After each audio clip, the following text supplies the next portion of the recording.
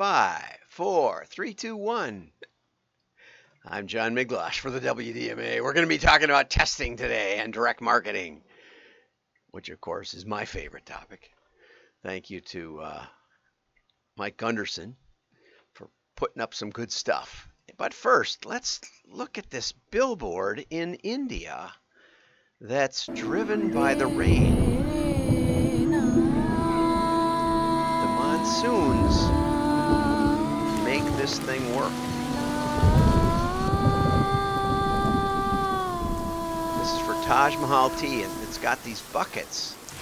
See these buckets? And the buckets move, and then when they dump, they bong into the strings. I'm not sure if those are real strings or but somehow they're amplified enough so that you can hear it over the rain. That's something. So it's somewhat random. The strings are obviously in one chord, so that everything that hits is sort of like playing all the black keys on a piano, so that everything that hits sounds melodious. It's featured in they put it up in a city where 90% of the population drink Taj Mahal tea, and the ad went up as the monsoons are ending this week, they say.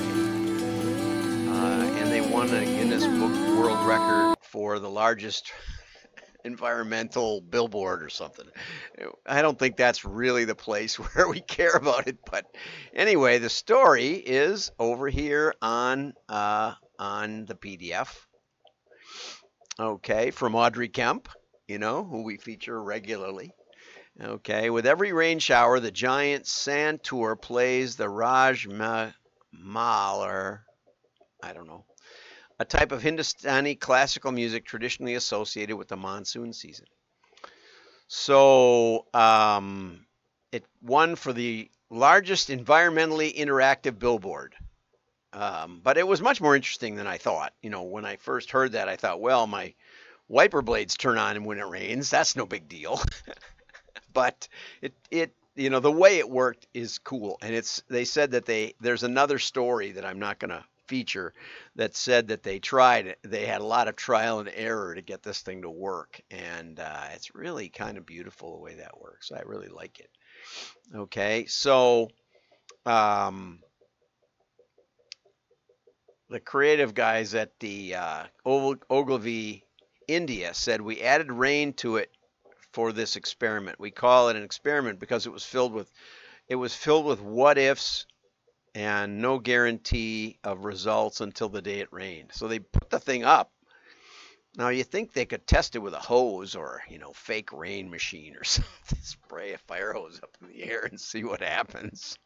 But anyway, it did seem to work rather well. Okay, in additional news, Amazon announced that it's launching its first drone deliveries finally, and Mark Roper did a feature on pharmaceutical deliveries in Rwanda, I think it was, and a fascinating video. I'll put a link to it in the comments. Rwanda had the big genocide, but now I think every Saturday the country goes out and cleans up trash and cleans up the whatever needs cleaning. The whole country takes the day or a couple of hours and cleans up, and there's an esprit de corps in the country, and it's growing faster than the rest of Africa or the United States or the Western world. Their GDP is way up. But they have a drone delivery where they can send it out to remote hospitals, send pharmaceuticals. He also shows the drone delivery that was getting pioneered by Amazon at the time, where the drone stays way up in the air and drops a little capsule down onto your deck or something, and that keeps the noise down, which I thought was pretty cool. It's like a 100-foot cord comes out and drops it down gently, not just dunk. In Rwanda, they were just dropping the paper bags, which seemed to work really well, and it kept it high enough. They asked one doctor if they'd ever seen one of the drones, and he said no, but if I hear one, I'd like to go see it. And they said, well, one just flew over and dropped his bag. So fascinating stuff, I think. It combines two strategies: Amazon pharmacy and drone delivery. They're probably going to do it just in College Station, Texas, because that's the only place that they have drone delivery, but they may get it working in Lockford, California. They said, drone delivery sounds complicated, but compared to trucks and the insurance, and then there's some other same day delivery for pharmacy. They said that the article said that they tried, they thought they could do this back in 2013, but it's been very slow going. 2016, the first delivery in England. 2020 was the first delivery in the United States. But they said it's been surpassed by offerings from the likes of Walmart. I don't think the drone delivery. The other interesting thing was they said that the drone launcher is outside the pharmacy, which means that they could conceivably sell this to other pharmacy chains if it would get approval. You don't need a very big drone to deliver pharmaceuticals, and I think that's one of the keys to this. Keeping the weight of the drone down so that if it fell on your head, it wouldn't kill anybody. So anyway, interesting story. Now we're going to get over to Matthew Parker, my friend Matthew Parker. Matthew, if you're watching, you could chime in. I'm going to light up the chat so I can see if anybody's chiming in.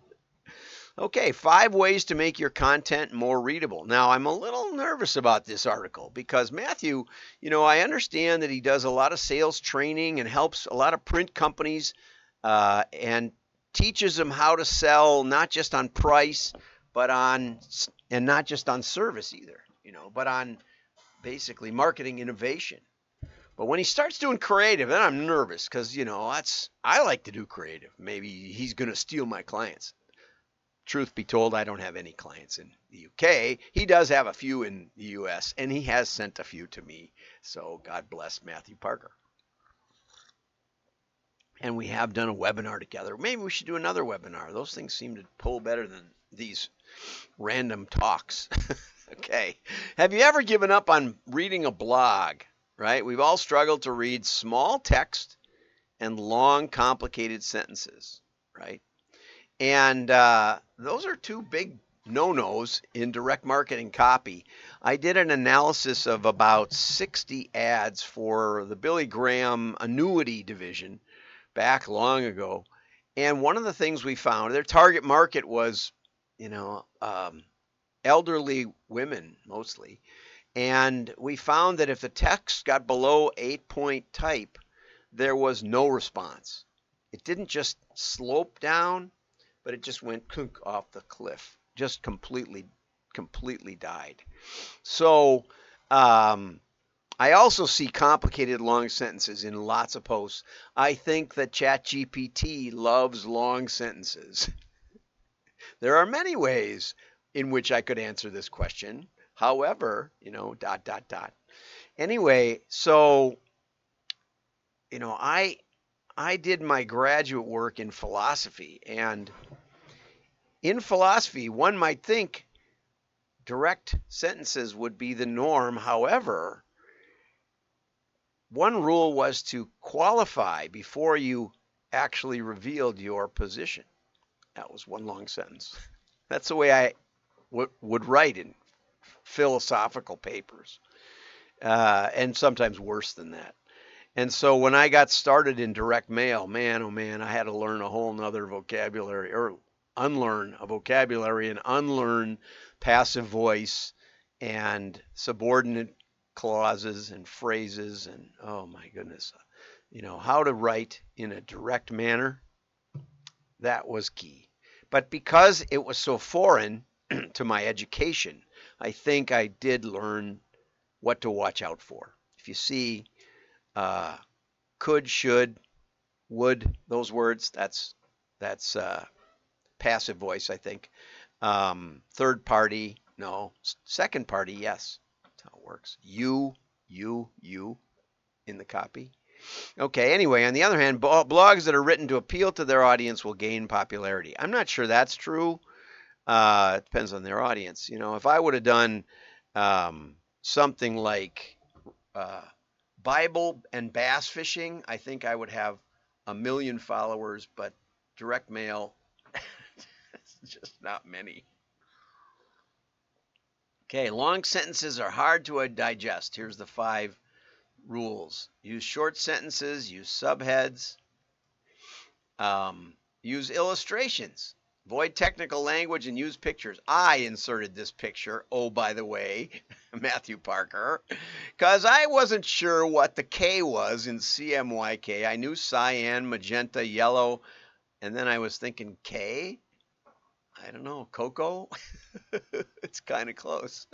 It means key, and key is like, you know, making sure it's aligned on the paper, and also black. Black is the key color. What's interesting, I've used this on purpose because in printing, you can kind of get by with just the 3 colors without the black. We've done it before. Oftentimes we use black as a test because you can test copy and keep the 4 color plates the same. Now with digital, that isn't as a big a deal, but I'll tell you what, with rotogravure it is. And sometimes we would use a 5th color black as an inexpensive cylinder that we could do price changes or date changes or things like that. Now in light, red, green, blue, simple. Red, green, blue. We've got cyan, magenta. Anyway, but in light, 3 colors make the LED screen you're probably looking at right now work. But in print, in ink, instead of it getting white where there's the intersection, it gets black-ish. And but real black helps a little bit. So I put this picture in. Use pictures. Use a reader. Get somebody to read it for you. That's an excellent idea. Send it to me. I'd be happy. This is a great one. Answer a single question. My style consultant says I should just do 1 article per day. That's probably true. Make sure your question is really specific and focus on just one subject. Okay? And so it turns out Matthew does copy and stuff like that. Okay. I don't see him chiming in. Gunderson Direct. Mike Gunderson, the why, what, when, and how of direct mail creative. I don't know if he hit the why too hard. But anyway, A/B testing is often the most viable testing technique. Okay, because mail quantities are seldom large enough these days with all the digital segmentation everybody wants to do. Maybe it's a reason to put a little more circulation out there to see what's really going on. One variable only is what A/B testing means, although it's really come to being more generic. You know, it means that you are actually careful in your testing. Okay. 1 variable only with 2 creative executions. I was going to show some of mine, but I'll just talk about his. With the exact same target. The AB is for every other name. We used to do that with, we had printouts. 4 up, Cheshire means paper that we'd glue on as a label. Make a paper printout into a label. Anyway, but they were 4 up, and so if you chopped the thing in half and ran it 2s to one creative and 2 the other half to the other creative, you would get 2 of this, then 2 of that, then 2 of this, then 2 of that, then 2 of this, then 2 of that. So it was a pretty good homogeneous random sampling of the list, so that we could rely on the differential to be real. Maybe there's a lot more to it than that. Okay. So you might have a different offer, a different control, or a different envelope versus the control. There's a lot of things you can test. And that might be one of the things. I did a talk back in 87 when the stock market crashed called What to Test When the Well Runs Dry, down in Louisiana, down in New Orleans. Or New Orleans, as my friends down there used to say. Okay, be clear on the single variable you want to test in each segment. And I've shown you that cover test we did with 600,000 pieces, and we just changed the logos on the items on the cover of a 48-page catalog, meaning that everything else, the header, the footer, all the copy on the cover, just the images in the pictures and all the items were the same also. So we were very, very, very careful to keep things right, and it was a 40% lift. Yeah, that's a good story. I'll try and find a video where I cover that. Anyway, here's a typical scenario. Okay, they've got a tip on. That's those little cards that are attached that make the envelope feel a little stiff. And you say, oh, maybe they're sending me a credit card or something, or my new AARP ID. I used to carry those around when I was in my 50s, but not anymore. I managed to slip by the age restrictions of the senior menu at Denny's without any trouble now. Versus a check at the top. Notice that the paper is longer here than the paper would be with the tip on. Okay, I'm not sure which would be more expensive. I'm guessing the tip on, unless you want to perf this or something, unless it's a real check, then it would be a lot more expensive. But if it's just a fake check with personalization on it, I think this would be the less expensive piece. And they're saying keep the envelope exactly the same. Mike in the article says that you could rewrite the copy to keep the paper size the same, but rewriting the copy will change that. And Craig Huey changed the label on the button where you start to fill it out and it says submit where you're in your shopping cart versus payment method or something like that. He changed it to payment method because that was the next thing, and it pulled 25%, I think, better, just that labeling that button. So you have to be really careful thinking, well, we can change some more of this or we can change some more of that. As it is, they kept this part exactly the same as this part. And that's how you test this element versus that element. And that's the right way to do it. And that's what's wonderful about this article, which will be available in the show notes shortly after the show. Okay, and he goes into a little bit of detail there. If you're going to test a letter against a postcard, you want to keep it as it's not, keep the gist of it the same if you can. My daughter was running a trade show, a big trade show for heavy equipment in South America, and they had always sent out postcards in the U.S. to remind people of this upcoming show. And I said, "Have you ever tested, a letter, a number 10 envelope?" And she said, "What do you mean test?" So anyway, they were only mailing about 4,000 pieces, which is exactly the scenario that Mike is talking about, where that's about the minimum for statistical validity, where we're going to get 50 responses or something. Would be about a 1%, 1.3% response or something. And so 1.25, I suppose. Anyway, so a relatively normal response and a small content. But anyway, she did it, and they got 4 times the response from the letter. And part of it was that they don't consider the postal service to be confidential in South America and a lot of the countries for whatever reason, whether it's the post them themselves or others who might see the offer. They don't like postcards as much down there. They didn't. This was a number of years ago. So it is possible to test them. You do your best, see what happens. It's still better than instead of mailing the postcard and then mailing the letter at a different time and date. It's still better to try split testing, I think. And you can always retest it. That's the next step in all of these results, especially with small quantities, is to retest. Now, what Mike left out, this is the part I wanted to tease him about, is he didn't really talk about the why. And the why usually starts in the scientific method. It starts with an observation, right? Starts with an observation. We would like to save money would be the test on that tip-on versus the check, right? Or we've had similar results with checks. There's a hypothesis that goes along with the observation that we get a lot of financial offers with a check on the top. maybe at least it's clear that it's a financial offer. There's a lot of observations you might make that would lead you to a hypothesis. So let's hypothesize. Let's say why is why would the tip on do better than the check? And you make up a hypothesis, and then you run the test very carefully for that objective.